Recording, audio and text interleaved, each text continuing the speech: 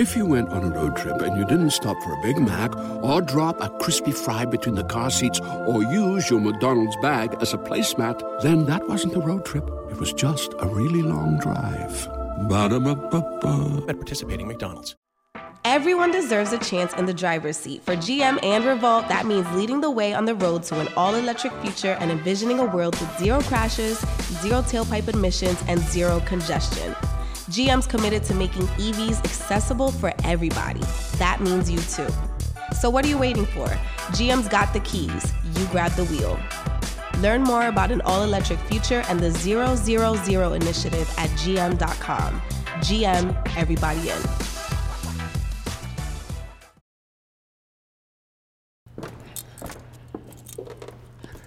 What it do? It's the H-Town legend, Lil Keke, and right now I'm jumping off the porch with the Dirty Glove Bastards. Salute. Pay attention, Texas is here. Ain't no stunting, hunting money for the rest of the year. SUC. All right, so we got a down south legend off the porch with us today, man. So welcome, Lil Keke the Don. Big salute. Thank you. Big fan of the show. Nah, I appreciate you coming by, man. I've been listening to your music since probably the early 2000s, you know what I'm saying? So, yeah, it's an honor to have you here today, man. Been running. Yeah, so how you feeling today, man? Great, man. I'm honored to be back in here. Like I say, man, at this stage of your career, you want to make sure you always adapted to everything that's going on in the content game. Like I say, I love y'all page, man. I love the way y'all connected to the streets and the artists. So when I had to come in and do some work, I was like, man, let me go see what the guys got going on the porch. Beautiful. That's my type of talk. Absolutely, man. Yeah, and so one of my first questions I want to ask is like, you know, you've been in this game for what, 25 years? Yeah. How have you remained to stay relevant during 25 years? Because I'm sure you've seen a lot of artists come and go, man. First thing was adjusting to time, you know, with what's happening. Like, I'm real entrenched with the younger artists. I don't mind doing the videos, the song, with the content, just really keeping up time. I've never been stuck into one thing, as you know, no matter. I don't care if it's a cassette, a CD, a streaming, I'm with it. You know, a NFT, I don't give a damn what it is. I'm gonna try to tap into it, and at the end of the day, just getting better with time. Yeah. Yeah. At any point, did you ever feel like giving up, like quitting? Like, all right, this is my last album right here.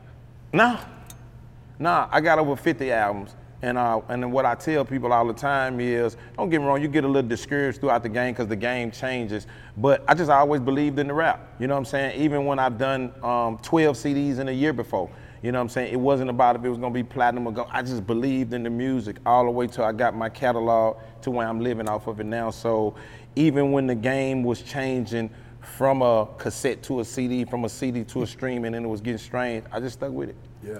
Yeah. What's your thoughts on the streaming era, and especially how it pays out compared to CD sales? Because I know the CD sales, you guys were killing it in the day, man. I'd do anything to go back to the CD sales.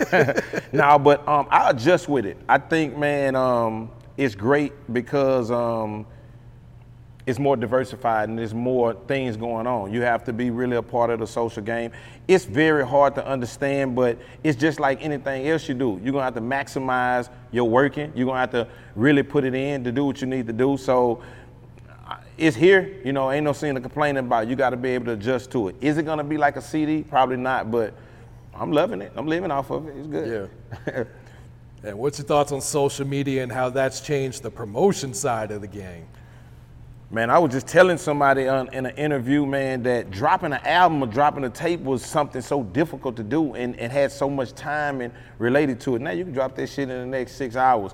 But I tell people all the time, it's a gift and a curse, because when I was coming up, people just loved me for me. You know what I'm saying? Lil Keke, man, he sold hundreds of thousands of records. We love him, his music. Now you can love somebody for their music, but you might tap into them social media and you might not be into their personality. You might not be who they is. So you, even though they're a great artist and you might want to hear them, you might not want to see what the fuck they got to say on social media. So but I love it. I'm adjusting to it too. It's great.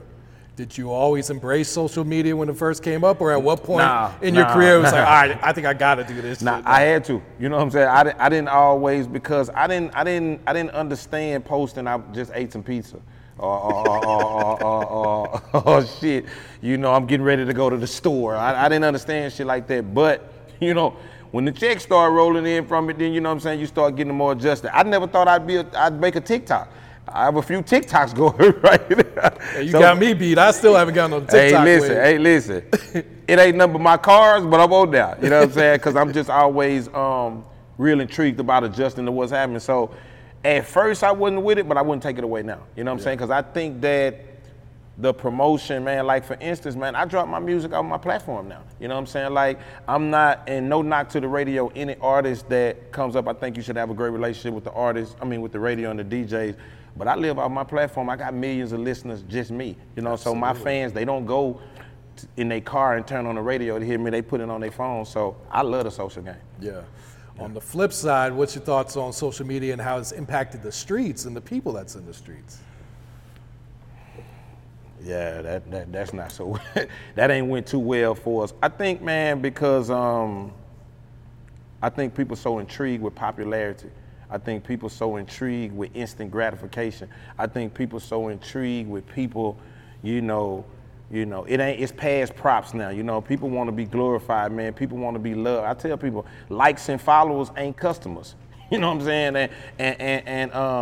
And making music and making money off of music is two different things. So the social media to the streets, it's been a little bit of a detriment because a lot of people, things that were taboo to us, things that we wouldn't do, showing our money, talking about it, smoking, drinking, showing drugs, these things we would have never done, coming out the streets. And now people have made it popular and we starting to see that, it's backfiring a little bit. So I hope we're able to clean it up, use the social media to our best ability, but I think it's, right now it's for the worst. Oh, absolutely. Yeah. What's advice you would give to like some young people that's coming up in the streets on how to avoid that then? Well, man, all you have to do, man, I would give the advice is just be careful, you know what I'm saying? Be more disciplined, be more mindful of the things that you're finna get ready to do.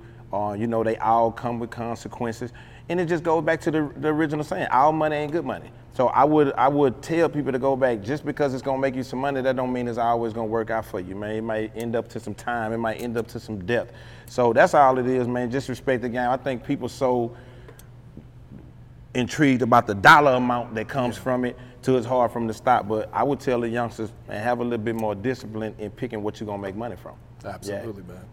All right, so let's take it back to the south side of Houston. So just kind of try to paint that picture of what, Houston looked like back then when you were coming up, as a kid, even before you jumped off the porch. Well, man, Houston looked like Southside fades. It looked like double cups. It looked like Vols and Swangers and Martin Luther King. And I tell people, man, I just was having this crazy. I liked it the game when we had haters instead of ops. I trade the ops back for the haters. So, you know what I'm saying? Because, man, we really, in our city, man, we really enjoy it. You know what I'm saying? We really use the words parlaying and Kool-Aiding and having a good time. Our city is really based about cars and parks and Sundays. And so that's the picture that I remember. So the picture of people getting shot up and all that, that's not a picture that I'm familiar with. So from 96 all the way to 2006, it was more about the cars and the money and the women and the independent records and like me doing 40,000 out of the trunk the first week. Those were the days that I remember. So, this part right here, I think it'll pass over. Yeah. Yeah. What's Houston looking like today in 2022 then? Hey man, overcrowded. Everybody from California moving in and but it's looking great. I think the music scene is a little bit more, it's not just stretched into the independent. You have Travis Scott, you have the Megans, you have more people going. But it's still, again, we're still a major independent city. I think that our car game is just as big. Everything that we built from a culture standpoint is just as big now. Yeah. From the streets to the only thing that's probably missing, we're not so much into the chopped and slow music no more, but the culture that the chopped and slow built from the car culture to the clubs to the women and all, that's still there. And it's a great tourist spot. I think that anybody that comes to our city from Atlanta, California, whatever, they really enjoy themselves. The food, of course. Yeah, I've seen a lot of artists, even from Atlanta, they're moving out to Houston. From 50 Cent, from whoever, from New York, they just moving. Now, people are always trying to move there, acting like it's a great cost of living, and hey man, it ain't that much savings no more.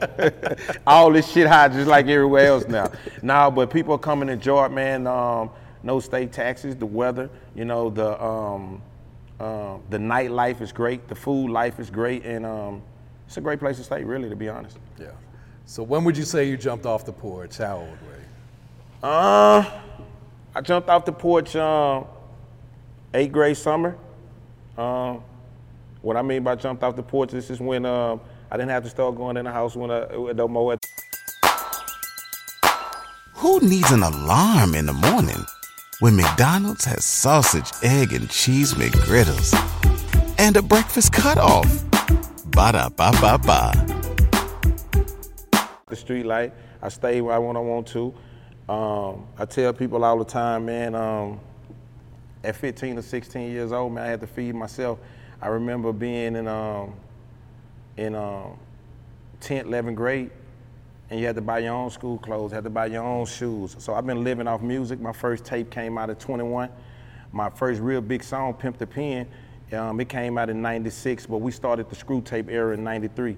So I've been off the porch, man, ever since about 92, 93, really living. And like I say, my first album was in 97, and I haven't turned back since. Yeah. Yeah. Did you have any older siblings? Did you have any, like, big homies, OGs? I got an older sister. I mean, I'm raised by, my dad had me at 50. Oh, wow. At 50 years old, I'm gonna tell DC Young Fly about that. Yeah, he got me beat a little bit. But my dad had me at 50, and so all my sisters and brothers are older. I'm right now have a sister that's older than my mom. You know what I'm saying? Like when my dad met my mom, she was 28, he was 50, he told her he was 35. So I got sisters right there that's 74 years old. So my older sibling, I'm more raised by the streets. Okay. You know what I'm saying? I'm more raised by looking up to more cats, and sometimes that can be for the worst. You know what I'm saying? Sometimes, man, I've been heartbroken by having to try to look up to the streets, whatever, but I survived it. No really big brothers, no uncles, no cousins. More homies, more streets, and the brothers that I do have is from the love of the streets that you grew within that, yeah. Yeah. What would you say was one of the biggest lessons you learned while being in the streets then? One of the biggest lessons, man, that I probably learned by being in the streets was, man, you know, I would say, man, that's a good question. I'm trying, so many lessons. But I think one of my biggest lessons is not taking advantage, man, of every opportunity that I was given to get out of the streets. That was my big lesson. I had so many chances when I was young to get out of the streets. Remember tall 2B? To get out of the streets, do what I need to do, and I just kept on going. I tell a person right now, I had a warrant for 10 years, and I had about 5 or 6 chances to get out of it, man, and I just kept going. So one of my biggest lessons was being more encouraged about discipline. And like me, all this syrup and drinking you see right now, that was another big lesson. I don't drink. No drinking, none of that, man. You know, syrup, no codeine, none of that. I left it alone 12 years. So one of my biggest lessons was being overindulged in things that I should have been let go and to get further in life. That is my biggest lesson, to be honest. I feel that. Yeah. So did you meet DJ Screw, or who'd you meet first over at Screwed Up Clip? Nah. Screw used to get his hair cut by my barber. Okay. In our hood, you know what I'm saying? So, like I told people, the first time I met Screw, it wasn't about, screw tapes wasn't even popular. You know what I'm saying? Like, they wasn't big in the streets, or it wasn't going on like that. It was more engaging for me to get on my partner tape. He was getting his hair cut, and his tape was significant. And once we got on that tape, we went to Screw House another time and another time. By the third time we went to Screw, that's when we kind of realized who he was. You know, his tapes were starting to spread, but he still wasn't as big.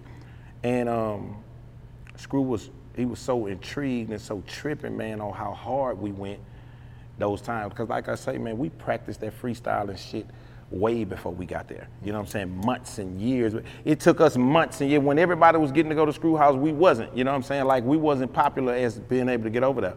Man, when we got over there, we took over. So my third time going to Screw House, I really became a factor. By the time I went over there for the 5th time, I was able to start going by myself. About 6 months into it, I was a star. Oh, shit. Yeah, big star. So did you click with everyone that was over there too, all the other artists?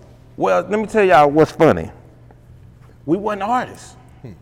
See, we didn't go there as artists. We went there as, that's my partner. I know him, he from another neighborhood, he's from this, so we didn't go there like the Swish House movement with Michael Watts and Slim Thug and Camille. They went there as artists. So Slim Thug might have ran into Power Wall there, or Power Wall might have ran into Camille. Now, these people weren't artists. Me running into Pokey, he wasn't an artist. Me running into Big Mo, he wasn't an artist. Me running into Fat Pat, he was just another guy, another street cat. We were just making tapes. We didn't become artists till 4 or 5 years into it. When I was coming over there to make my tape as a screw tape, I could care less what yours sounded like or if you was an artist or not. We didn't even start collaborating as artists to maybe 96, 97. Okay. Yeah. What can you tell us about DJ Screw, like outside of, his music speaks for himself. Well, like what type of person was he? Man, I tell people all the time, man, Screw was the most conservative, and he is slow as the music.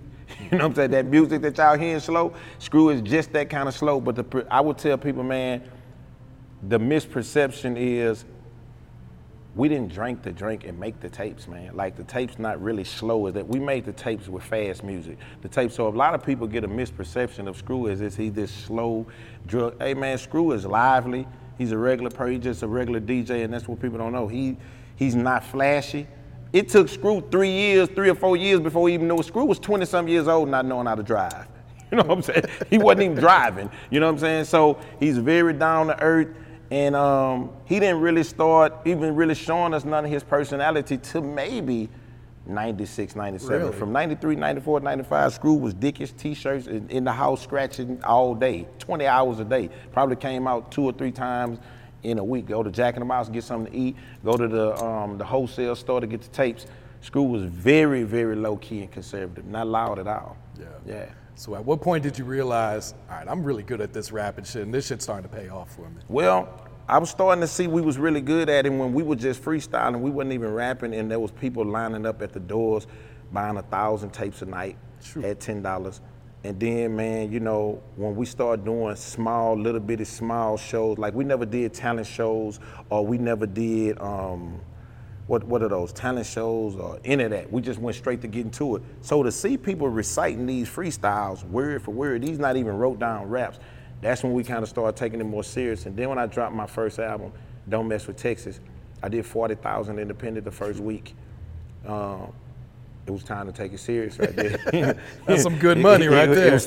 It was time to start realizing that it was on. So from that point, but I always kind of stood out a little bit. Me and Pat were the one that kind of stood out a little bit more. So we probably started taking it a little bit more serious before everybody else did. Okay. Yeah. And that phrase, don't mess with Texas. Yeah. Was that something that you had coined, or was that something just everyone was saying? Nah.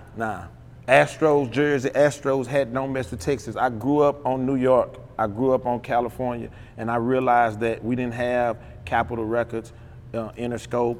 We didn't have none of those things on the corner. We wasn't really respected as a culture for music, what our music meant. And it was good for me because I had already grew up at Screw House with not worrying about what you think. We freestyling. We not rapping, so we could really give a damn about if you like it or not. So when I got ready to do my album, I wanted to represent for the state. So all these H's and everything that you see people throwing up, I was throwing that up in 1997 with the Astros jersey and the Astros hat on as a 19-year-old kid. I've always been about Texas, all the way to my new single today, We From Texas. It's always been about that. So, that was inspired by me. Yeah. And the song Southside. Yeah. So I'm guessing your inspiration was, I'm just gonna put on for the Southside on this, or? Yeah, we was Northside, Southside. In our city, we was Northside, Southside, and that actually came from, I was doing a little time one time, locked up, and every day it was a little guy in the cell. He was doing a song called Northside every day. And they would gather up on this side of the tank. It'd be 15, 20 of them, and they sing this shit word for word. So I came up with the South Side. And when I came up with the South Side, once I got out, I went to Screw House, did a screw tape called Home Sweet Home, another version of South Side. It was great. And then when I done the album, that's kind of when the dance and it all came together, and then it took off. Because at first when we dropped it, we couldn't even really play it in the city. It was still South Side and North Side beef, and the dance is kind of what smoothed it out a little bit, and it kind of went, because we wasn't dancers or really was making a dance. It was just something on the song, and it took legs and it took off. Do you know where that beef originated from? Was that like before your time? Like you were kind of just born into this South Side, North Side beef, or? I had a little something to do with it too. Those screw tapes had became the gospel. And we was just on them screw tapes talking shit. It had something to do with, we felt like they was coming on our side of the town, robbing us, and we was over here having the money, and it was just a whole big thing. It's all cleared now, but at the time, we were the voice. You know what I'm saying? To hear about the beef and to hear about the robberies and to hear about the shootings, you had to listen to the screw tapes. And I was probably the main shit talker over there doing it. So it's all about growth, though. You know, it's all about growth. It's all about growth. Yeah. So 25 Lighters. Yeah. What was this studio session like when this song was a freestyle studio session with DMD? You know what I'm saying? And he just, like I told, we were starting to get, you know, a little bit in the game. You know what I'm saying? When something happens to your kitchen, you might say, "This is ludicrous." But that won't fix your home. That will only get you the rapper, Ludacris. Having trouble? Don't panic. Don't be alarmed. You need to file a claim? Holla at State Farm. Like a good neighbor, State Farm is there. That's right. You can file a claim on the app or call us. Thanks, Mr. Chris. No matter how ludicrous the situation, like a good neighbor, State Farm is there. State Farm, Bloomington, Illinois. As far as people are requesting to see us, and you know, we still local as hell, so DJ DMD was a person who was intrigued with Lil Keke and Fat Pat. He actually booked the studio session. He was a DJ. Okay. Man, we got in the car, me, Pat, C-Note, Screw, and we just all went down there, and and that day he just turned on a lot of beats. We done a lot of freestyles. And as my other freestyles are big samples, he went in there and cut something up and made a big sample, and it's history. Did you know at that time, like, this is... No. You know what I'm saying? None of these samples, all the samples that you hear today from a Bun B, from a Pimp C, from a Slim Thug, knocking those down, draped up, we had no idea. That was the fun part about the Screw era. We didn't go in with nothing intentional. All this history, all this legendary, all this information was made unintentional. It wasn't like we went in, man, we're gonna be stars, man, we're gonna make this. We didn't, you know what I'm saying? And for it to turn out the way it is legendary. It's still whole culture right now. Absolutely, yeah. 25 years later, how do you feel when, like, the new era of generation of rappers is sampling I this love song? it. People always think that that's a detriment and I should be upset, but I tell people, man, it has a lot to do with my relevance and why I'm still here, you know what I'm saying, and why I'm still revered and why they admire me in that type of way. So for just as much they sampled and it didn't always go my way the way I thought financially, it went my way relevant wise. And at the end now, from a financial standpoint, it's all caught up. It's caught up now. Understood, man. So what type of person was Fat Pat? Have you ever seen the movie Fat Boys? Mm-hmm. That's Cool Roski. That's what I tell everybody. It's Cool Roski. Fat Pat is Cool Roski. Fat Pat is the most flamboyant. He's Biggie Smalls, Cool Roski, Heavy D. Anybody that's a big boy and player, he's that. You know what I'm saying? Very flamboyant. I tell people, Pat would have for sure been a star. He's very confident. He's very skillful from a singing standpoint, from a hook standpoint. That's why I knew he would have been. Me and him was very serious about hooks. That's why I'm here today. I got so many albums because I make so many hooks, so many legendary songs. So Pat was very, very, very flamboyant and very, very musically inclined. So he would have been a character out here today. He would have been a chip off the Pimp C type of block. Okay. Yeah, for sure. Yeah. And what about Big Hawk? That's my brother. We stayed together before. Man, Hawk was a college grad. You know what I'm saying? And the culture was rolling so big Hawk couldn't freestyle. He don't have any freestyles. He really couldn't even rap. He didn't even know how. He didn't even know how to arrange them. I showed him how to arrange. He just was very smart and very good with words. So me and Hawk stayed together. Very, very funny. You know what I'm saying? That's my bro, and that's my spade partner. Oh yeah. Yeah, that's my spade partner. We'll kick ass all over this country playing spades. You know what I'm saying? I ain't played spades really since because that was my spade partner. But those brothers, they brothers, but they actually opposite. You know what I'm saying? Pat real flamboyant in the streets, Pop more conservative, but yeah, man, good guy, great. Long live the legends. Long live the legends. Yeah, man. Just kind of talk about like the grind it took back then to even get your music heard. It's like we said, there was no social media, there was no internet. You guys were like hand to hand out the trunk with this. Right? Well, even my story of how I got hot. Back in the game, we had these things called snippets.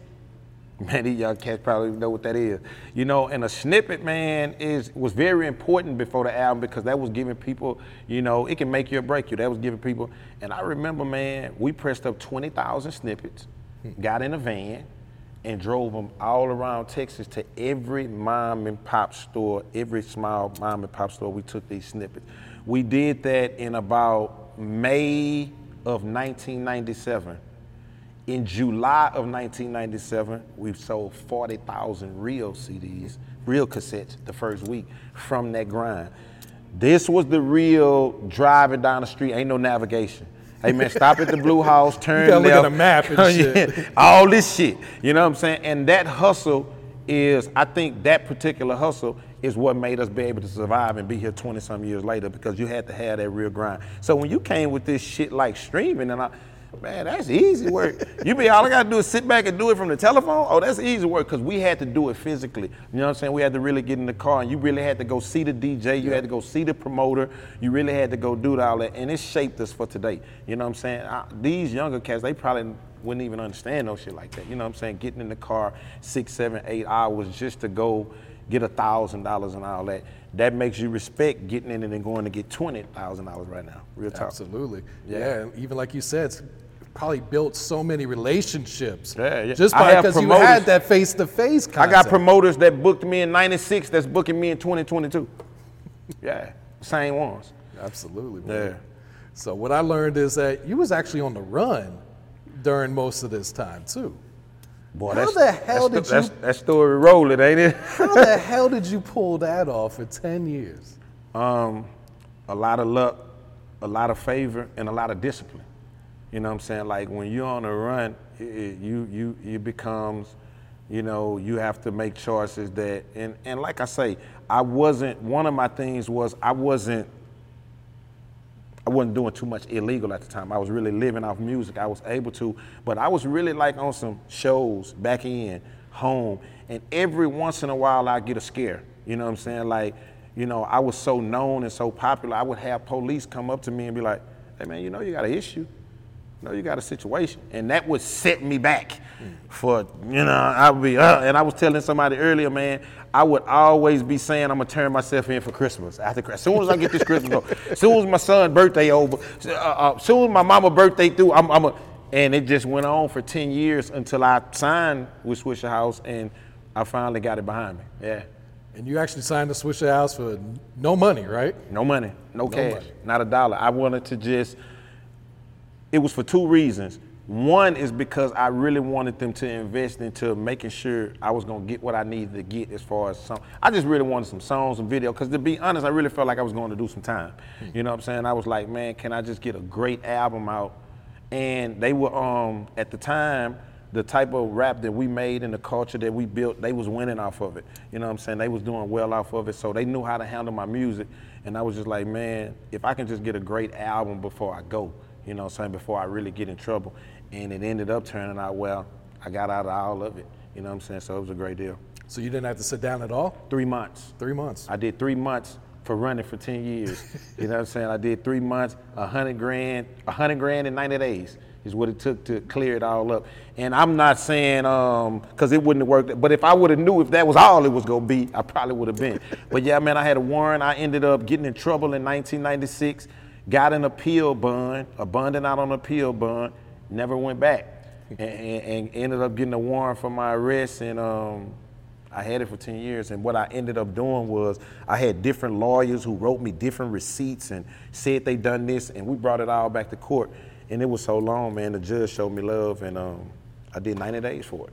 That's a huge blessing right there, man. You know how bad that could have been. Shit, got my life back. And that's why I tell people all the time, the Swish House situation was more about the music, and I'm a G, chunk up the deuce. They really gave me an opportunity to get my life back when I didn't even think I was.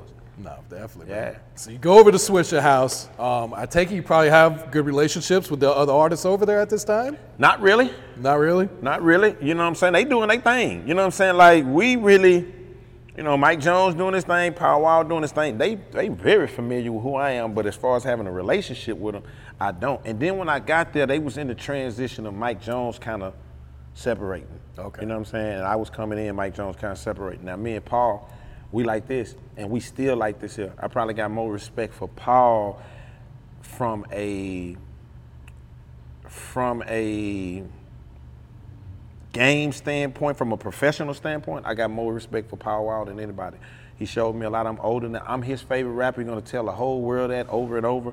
But what he did for me in my career during that time of just showing me how to be professional, showing me how to be on time, kiss baby, sign autographs. He was giving me half on shows and giving me money on shows when I got out when he didn't have to. He's on Chunk Up to Do. He did a lot for my career, and I really respect him. So we still lock tight. Yeah. Was that an easy transition for you, coming from the streets into the industry like that? Well, let me tell you, to be honest, I transitioned over easy. I've been living off this here 30 years. I've had to do nothing but this.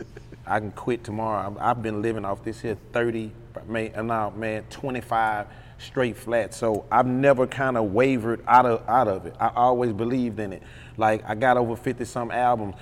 Some of them had nothing to do with sales. Some of them just had to do with believing. Like, some people want to go get fronted something or go somebody give them some money. When it was time for me to get money, if I felt like I was broke, I was at the end, I did another CD. I always... If you went on a road trip and you didn't stop for a Big Mac or drop a crispy fry between the car seats or use your McDonald's bag as a placemat, then that wasn't a road trip. It was just a really long drive. Ba-da-ba-ba-ba. At participating McDonald's. Hedge my loans or whatever. If I wanted to borrow something for you, I wanted to borrow something for some beats. I wanted to borrow something for an album cover, something I knew I was gonna be able to pay back. I don't owe nobody anything right now, not a dollar, not a quarter, because I hedged my whole career on my music. Yeah. And now my career and my catalog, it takes care of me. I was doing all these tapes before I had any idea streaming was on the way. And then by the time streaming got here, I already had 20. And since streaming been, I've done another 30. You know what I'm saying? So I'm good. Yeah. So Chunk Up the Deuce, man. Yeah. So did you go into this song like, I need a single for this album, or was this just another song? Yeah, we didn't have the deal then. Okay. You know what I'm saying? Paul Wall was signed to Atlantic. Mike Jones, I think his situation was in Warner. All through Asylum, but I didn't have a situation. You know what I'm saying? I just was with Swish House, T-Farris. We were still trying to figure mine out. Chunk Up the Deuce was what actually got us the deal with Universal. You know what I'm saying? So, man, it was a much needed song. It was in the frame of what was happening. We just came from Steel Tipping and Draped Up and back then, so it was in the frame of that. And what's so good about it, man, I own it. And it might be the biggest song on my catalog, actually. Absolutely, yeah. Big streamer. So it's beautiful. So were all of you guys in the studio together, or was this something you created and was like, Me and hey. Paul, I think me and Paul, but me and T-Farris, we were some hell of a workers. You know what I'm saying? Like, me and T-Farris done an album in a whole night. Gangsta Grill, we done that in one night. ABA, we done that in one night. Chunk Up the Deuce is actually on ABA. Chunk Up the Deuce not even on my album. Yeah. Love by Few, it's on ABA. Because when we signed, that's the song that got us the deal, and we never even put, I'm thinking about that. Is Chunk Up the Deuce on the album? I think it is. Is it? I think so. I think it's on streaming at least. Okay, yeah. Yeah. At first, man, you know what I'm saying? So it was the song that pretty much got us the deal. And we got the deal, and it done great. It was good for leveraging the city back together. The city was at a cross, between the North and the South. I'm the biggest rapper from the South. It was so much with the SUC captain going over here to do this with SUC. So it was a lot of controversy built around that signing, and Chunk Up the Deuce kind of leveraged it out. I remember we done the video and brought out the complete city. The video that it should have been for Chunk Up the Deuce, which had the whole city out, that didn't what y'all end up getting to see. Y'all end up getting to see what we put together with hoops, and which was a beautiful video. But I remember that day, Chunk Up the Deuce, and I felt good about it because all the controversy that we had, you could just see the city combined that day. Beautiful. I think that song really helped you go national. It did. You know what I'm saying? It did a lot for me nationally. And like I say, man, it got me, the main thing that it did, it got me back on track in life. You know what I'm saying? At that time, Chunk Up the Deuce, if you go look at the Break 'Em Off video with me and Paul, I'm not in that video. I'm locked up. It's that time right there. You know what I'm saying? That it's happening where I got in trouble. So I'm locked up. So for me to get out and get Chunk Up the Deuce rolling and get myself, it was great. It got me here today. For sure, man. Yeah. All right, so let's move to Knocking Doors Down, man. Okay. So did Pimp reach out to you to get you on the song? He did. He did. Pimp reached out to me, and we fell out for a couple of months behind the song because Pimp had a different narrative to the song. He wanted to come home and kind of fix some Houston issues that we had between the artists. That was his mindset. But that was another one of my Keke samples. Mm-hmm. So I wanted to rap about what the sample is about. And Knocking Doors Down is about holding and slamming and Cadillacs and the way we roll cars, knocking those down, blowing pops around. Pops around is when you pop trunk and the speakers that was in the trunk pops around. So what Pimp C was talking about was some total different shit. And I don't want to be talking about Slim and Road. I don't want to be doing that. You know what I'm saying? These my partners. You know what I'm saying? So, but the song ended up being a real big song. We knocked it down and long live the Pimp, man. Did he tell you like he was replacing that third verse for the video, or did you just find out when it came out? Nope. I'm gonna be honest.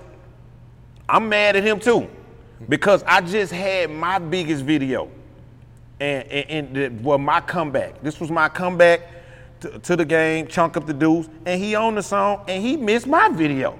You know what I'm saying? Like, I'm like, man, you done missed my video. And so we ran into each other in the airport and we fixed it. So I just felt like I didn't go do the video because I felt like I had got took off the original part of the song because I wasn't. Pimp ended up having two verses and he ended up bringing Lil Papa in, who was talking about what he was talking about. So I'm on the, hey man, listen, if you turn on my verse, it's the biggest verse that you'll hear. But since I was getting took off of, I was being paid. I'm mad too. Shit. Man, Pimp mad, I'm mad. You know what I'm saying? But that's my guy. That's my big brother. We fixed it and worked it out. But at the time, that was the reason why. Did it take long for you guys to squash it and figure it out? No. Pimp gonna talk to you about some shit as soon as he see you. I saw him at the airport maybe a week after the video. Okay. Him coming in and me going out, and we just stopped and handled it right there in the airport. I was like, man, you know, he hit me with, we gotta stop letting them labels take care of all the different business between. That's my guy. You know he gonna get away with it what he want to. But at that time in his career, Pimp was real vital about, you know, trying to get the city back together with us. Which before he came home and said that, it was just rolling. We could just, you know, whatever they were saying. So he came home and he done a great job with just trying to bring everybody back together. Yeah. And it seemed like you never felt like you were in the need to have to choose a side between all these different beefs, or did you? Well, no, I didn't want to choose. I still don't when it happens. I'm not a person like that. I don't want to choose side. I'm just I'm a trendsetter. I feel like I'm one of the mainstays, and I'm one of the most people that they look up to in the culture. I never want to be one-sided about it. You know what I'm saying? Because man, most of the time, it's not no beef. Ain't nobody finna get shot for real. You know what I'm saying? So we having some beefs behind what you don't like about this person, about a song, whatever. And I just always feel like it'll work itself out. Just imagine picking sides, and here we are in 22. It's all worked out. You know what I'm saying? Nobody's mad, ain't nobody, and here you are picking sides. So I never tried to pick sides. Yeah. And I don't think he was picking sides. I think he was saying, no, he was trying to bring everyone hey man, together. cut it out, let's get it back together. But at the time, he ain't know that, you know, they tripping. They ain't finna work right. So did Bun reach out to you for the verses? Yeah. Man, hey, listen, told him wouldn't miss it for the fucking world. I'm on my way. You know what I'm saying? Like, man, listen, we grew up on Bun. Really, to be honest, 8 Ball is my partner like this. We real close. You know what I'm saying? That's my brother. And I was gonna come to the verses regardless, because Bun hit us in a group text, me, Slim, and Paul. Hey, you know, the verse is going up. We all, man, I'm on my way. We just didn't know that it was gonna be that fast. So when he called me back and said, yeah, I'm gonna bring you out on Drake. Man, you know I'm on the fucking way. You know what I'm saying? So I was on my way, bro. And I really loved, I think from a down south standpoint, you know, we get to see the other Southern. I love the G's and the Gucci Man, but this is UGK and 8 Ball. This really raised me. You know what I'm saying? So I sat right there and sung everything in rehearsal like I was at a real concert. You know what I'm saying? Real talk. What was the atmosphere like in that building? Because I think through the verses, it's hard to gauge what the crowd was really like. Man, it was a beautiful energy. Now, this is what I tell people. People was more thinking about, I didn't understand from the crowd standpoint because I didn't know if it was supposed to be super packed or not. I thought we was just there from a crowd standpoint, from a filming. Yeah. You know what I'm saying? So it could be on Instagram or Thriller. So a lot of people they would have probably wanted to see it in Houston, whatever. In Houston, it would have been I mean, they had to be neutral for Ball and G, you know? The reason why they saying Houston, because we love Ball and G like that. Yeah. They lived with us down here in Suave House, so we felt like, shit, y'all would have been right at home too. I felt like what y'all felt like, man, you know, it might be a little bit, but man, in our city, we like bringing here because we love both of them. You know what I'm saying? Ball, we really love Ball and G in the city, so it would have worked out. Yeah.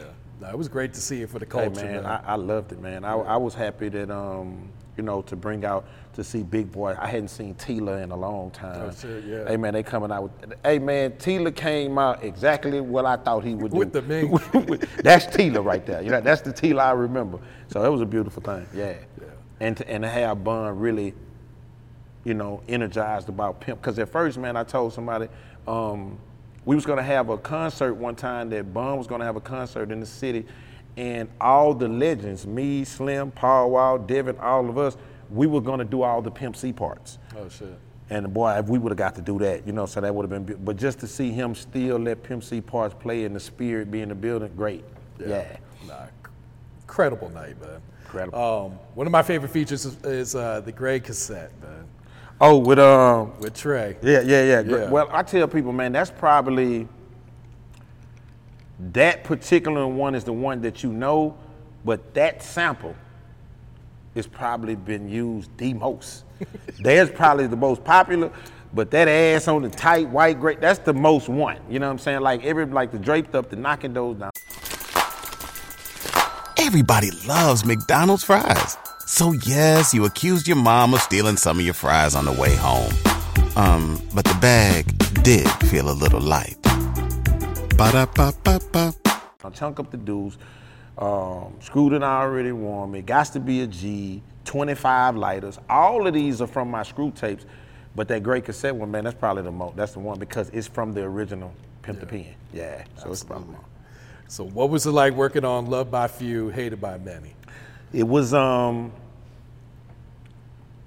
different because that was my first time. It was my first time in a long time working on an album from a professional setting. Swisher House was already in a professional setting where, you know, the beats were really costing. You were really having to sign off. I'm used to that. I'm just getting these beats, dropping them, running off. I had made it to that stage. So everything, it was much, much different from an interview and pictures and this, on the road and gone. I had been away from the professional side of it, and I still had all my bad habits. You know what I'm saying? I'm still drinking and smoking and staying up all night. So that was the biggest thing. From a music standpoint, I knew, hey man, I went straight over there killing. ABA, Gangsta, hey man, I told them when I got there, man, I'm coming over here to tear y'all ass up. That's gonna be the least that I can do for y'all. Tear y'all ass up when I get over here on this microphone. So I had a great time going over there. Now me and Power Wow, we worked well together. They had Young Red, all the Swish House family, and I just came over there as an OG, and I wasn't worried about no money or nothing. Just turn that mic on, and the mic got me to everywhere I need to be. Yeah, for real. That one was dropped by Universal? It was released? Yeah, that was dropped by Universal, okay. Yeah. So was that process any different? You know, this one coming through a major? It was because it was a strange situation that we was in where, like I say, Asylum had Paul and Mike. Well, when I got there, I didn't have a situation yet, but G-Dash and T-Ferris, they were doing a lot of things for me through their process. You know, like shit, Atlantic is sending Paul to go do the basement on BT. I'm kind of sliding in there with him. They kind of got such and such going over here. I'm kind of getting on there too. And it started to get to a point of, we doing a lot of shit for Keke, and he's not in our, we not got no kind of interest in him. You know what I'm saying? We not finna make $1 on him. So that situation was a little funny until I got my deal. And man, just to be honest, man, that was my second deal. And I still wasn't prepared for it. I always tell people about deals. Don't go into deals about what the deal people can do for you. Still take your deals and always go into about what you can do, what you can get done. And each time I come out of deals, whether I come out of the Koch deal, I come out of the Universal deal, even though it's bad things that happened and didn't go my way, I always look back at what part I could have kind of played and kind of speeded that process up. Even when I was young, got a Koch deal, I got $200,000-300,000 up front. everybody want to complain about how bad Koch was in that time, but in my mind, I was like, I probably could have spent a little more of that money on some videos, a better beat, a better, I just got the money. I was 20, I just went crazy with it, you know what I'm saying? And you be thinking that when you get deals, get the money, do what you want to do, and then they're going to back you. So the Universal situation, I have no complaints really about it. It didn't go exactly the way I wanted to, but it's probably a little bit more that I could have played myself in. But it also opened up the doors for me to be who I am right now. Absolutely, man. So let's talk about this new album, man. Legend out right now. So first off, just what inspires you to keep creating today? Like we said, 25, 30 years later. Hey, man, listen, man, I like all them chains and cars and shit y'all riding in, too. I want some, too, No, I'm just saying. No, to be honest, man, I always felt like we're getting better with time. In Texas, we have our own fan base. We have our own music. We able to live off of Texas if you want to. I can live great. I can live in Texas without ever having to come see anybody. You know what I'm saying? But what I wanted to do, man, for the last few years, I had been making catalog music, different series. I had the 713 series that done well. That got me to where I want to. Then I came with the Self-Made series. Self-Made 1, Self-Made 2, Self-Made 3. They done very well for me from an independent standpoint. But I was starting to get, I'm just doing them. I'm just dropping them. Okay, I'm making this much money a month now. If I drop this album, I'm gonna make this much now. I said, man, what can I do to really put a better effort in and start reaching out to some of these producers that always reach out to me, put a whole better effort. That's when I just started getting with the Justice Leagues and Juicy J, Crit, Drummer Boy, Mr. Lee, all mine. And as I started seeing the process of me, how good I felt about being back in the studio with a Crit and Juicy J hearing a beat and he want to do a verse on, I'm like, man, I need to go ahead and just do a great album, and it done very well. It's done very, very well. We From Texas came out smoking. I got a new single I just dropped a couple days ago called No Cap. It's doing well with an artist I'm about to drop called LD. So Legend album, the one thing that I do love about it was you got to stick your chest out to name your album Legend. You know what I'm saying? And that's what people was like, man, well, you name it? Yeah. I represent it. I know what it means. I know how to be the people's champ and the villain. That's what it takes to be the legend. For as much as praise, props, and homage they're going to give, you're going to get a lot of spite and derogatory and ridicule. So for me to combine all that equals to legend to me. And man, the album came out great. You know what I'm saying? I really worked on it. It took more time than I usually do, maybe a year. You know what I'm saying? Yeah, because I was taking 3 months on songs I got with Bun B, Crit, and Toby. It took me a month and something to put that together. Juicy J, he sent me the beat. All I was gonna get from him was the beat. Then he wanted to do a verse. Then he caught COVID. You know what I'm saying? So all these different elements were happening in the same time of that I was writing a book. You know what I'm saying? So it was just going on. But Legend, it's been great. And I think I always do music to figure out if I want to do it again, because I'm at a point where I don't have to do it. If I don't want to do another one, I'm good. Yeah. You know what I'm saying? I'm gonna live just like this. You know what I'm saying? So to do them, to get motivated to get in that lab and do those albums, you have to be, you know what I'm saying? And that was a great one for me. Absolutely, man. What's your thoughts on the new wave coming out of Houston right now? Hey, man, I love everything. You know what I'm saying? I love it. All the thing I always tell people is make it work.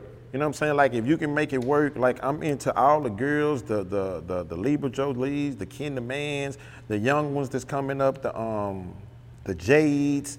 I love everything. I love the girls. I'm bringing them up because they just as hard as workers. They're killing it right now. They the killers. You know what I'm saying? So they the killers, and then you got different diverse, man. I love what Maxo Cream goes and do. I love Sauce Walker this way. Like, I got him on, that's why I put him on We From Texas. It was a wild card. I said, you know what, man, I'm gonna go with me, Slim, and Zero.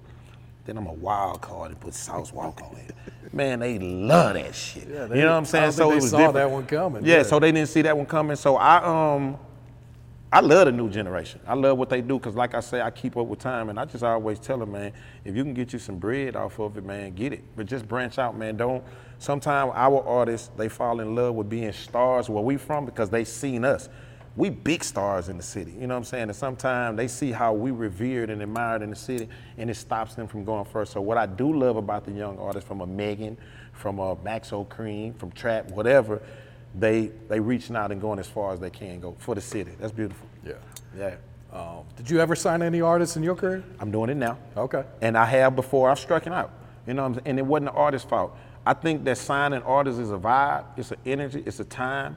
And sometime a couple artists that I've signed, we friends now, we still cool. I let them go. I got contracts on artists that I have nothing to say about. You can go do what you need to do because our timing wasn't great. Our energy wasn't there. And I was still focused.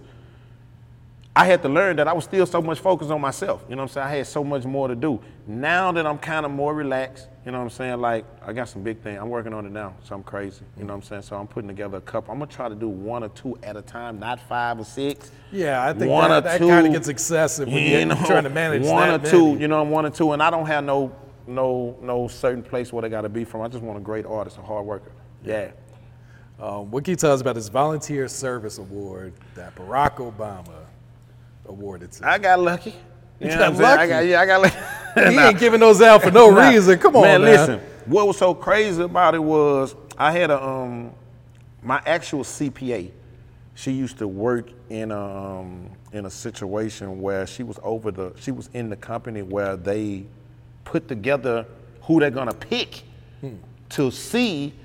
Hey man, so she called me. She was like, man, do you know they got your name in this suit thing? I mean, in this little poll to get a Lifetime Achievement Award. So I hit her with, for what? So I'm like, fuck, what I do? You know what I'm saying? She was like, yeah, they got service workers and people with Purple Hearts. And I hit her with, I damn sure ain't finna get it if somebody else got a Purple Heart. So I ain't did no Purple Heart work. You know what I'm saying? So she was like, just put it, dude. She was like, this is the process of seeing you made it to this. Do you want me to go ahead and put you in to see? I was like, go ahead. Yeah, you know, man, some months passed by. They told me, hey, do you know you finna win this award? I was like, for what? Yeah, I kept saying for what. They were like, man, your services. And what it was for was, man, I'm real big in the Little League football, the youth football. And all those years of buying those helmets, buying those shoulder pads, fixing those, you know, having those hot dogs and taking those trips and taking those kids. And I never wanted nothing out of it. You know what I'm saying? Like, I do it from my heart. I'm a big Little League advocate, man. They can have all my money now. And just doing that to be rewarded for doing something that I do that's straight from my heart, that's love, that I tell people all the time, I didn't have to tell nobody. I didn't post it. I didn't show it. I didn't tell nobody. I didn't say, hey, look at me. It just happened organically. You know what I'm saying? So that was a great thing. And I learned a lot in that process. That was my first time really kind of facing some racism shit too, man. Because when I won it, it was trending very, very big on Facebook. Like this was on Facebook. I'm like, damn, sometimes this is worldwide trending. So I tapped in. I never tap in. I tapped in and to see some of the comments and some of the people, man, they was all saying shit like, he just had a warrant, he's had a weed case, he's this person, and it was crazy because, man, I just got this award for doing something for kids, man. I ain't do nothing special, it was just for kids, so it was a great thing. I learned a lot for it, man, and I really appreciate it, and I got it big on the wall. Nice, you should, man. Yeah. Nah, salute to you for giving back, too, man. Oh, yeah. So these communities definitely need that, man. Absolutely. All right, Keke, so what's next, man? Like, next year, next 2 years, next 5 years. Do you still set goals for yourself? Yeah, movie. Okay. I want to do a movie about my life. I think, man, that the Screw movie, my life, it ain't that much different. It's just as much intel into that, and that's gonna be later. I'm jumping in the book game, I'm trying it. I got a new book coming out July 13th. It's called Legend Talk. It's coming off my platform. It's gonna be on audio and hard copy. So I'm trying that, and no different from the investments that we all gonna be into, real estate or whatever. But from a music standpoint, I ain't ready to lay it down. I'm ready to keep on. I want to do it with the artists. I love music. That's my main thing. So I don't really try to talk myself out of it. I'll be around here like Kevin Lyles now. Gray hairs, 50, 60, still part. Hey man, as long as they want to give it to me, I want it. You know what I'm saying? As long as I can come sit on the porch, I'm gonna be doing it. You know what I'm saying? So that's my future. I'm at it. I got you, man. Yeah, you always have a seat here, man. That's appreciate it. Thank you. You got any shout outs you like to give before big we shout wrap it out up to here? the culture, first of all. Shout out to the whole game, man. Shout out to hip hop in general for us just continuing to grow, man. No matter how much they try to knock us down, even what we got on that's going on from what's happening in Atlanta with Thug. We're going to get past that. We're going to get better. This is a game for us. And I really appreciate, and shout out to the city, shout out to my team, shout out to the SUC, and just everybody who support me, the fans, first of all, and just making me be able to still be here. Great thing. Yeah. I do want to ask you about that then. What's your thoughts on them using lyrics against rappers? Man, we gotta hurry up and get that out of there. I'm talking about we all gonna be fucked if we don't get that out of there. You know what I'm saying? I think that's another way of them trying to take it from us, man, or put us in a situation to where we're not gonna be able to prosper the way that we. Because man, just think if you actually able to start holding the lyrics against us. You know what I'm saying? It's gonna be everyone would be out of here. We gonna be, hey man, everyone. Hey shit, we need to go get Prince. Y'all should have got Prince and all them, man. They got sexually. Nah, I'm just saying I don't think you should be able to hold that against no artist, man. And I think that'll play itself out, man. I think I heard Jay-Z and them or somebody that was fighting for the situation for that not to be. But in the meanwhile, while it's happening, we gotta pay close attention to that, man. Yeah, we do. Would you think about like taking down your old music if they started doing shit like that? Like it's so ridiculous when you think about it. Hey man, the thing about it is, man, that should be the thing. Are they gonna be able to go back and go to how far? Yeah. So this thing they holding against Thug, this is new, right? This is something that's new. Nah, yeah, I don't think, man. I don't think that'll work itself out in the end. I think it would be, but just the fact of the matter that it's being said and done is scary on its own. I don't even think we should be this far. I think it'll work itself out, but that is even in progress, that's a problem. Yeah. Absolutely. All right, cool. Thank you, bro. Pay attention, Texas is here. Ain't no stunting, hunting money for the rest of the year. SUC done key, now the pressure. When something happens to your kitchen, you might say, "This is ludicrous." But that won't fix your home. That will only get you the rapper, Ludacris. Having trouble? Don't panic. Don't be alarmed. You need to file a claim? Holla at State Farm. Like a good neighbor, State Farm is there. That's right. You can file a claim on the app or call us. Thanks, Mr. Chris. No matter how ludicrous the situation, like a good neighbor, State Farm is there. State Farm, Bloomington, Illinois.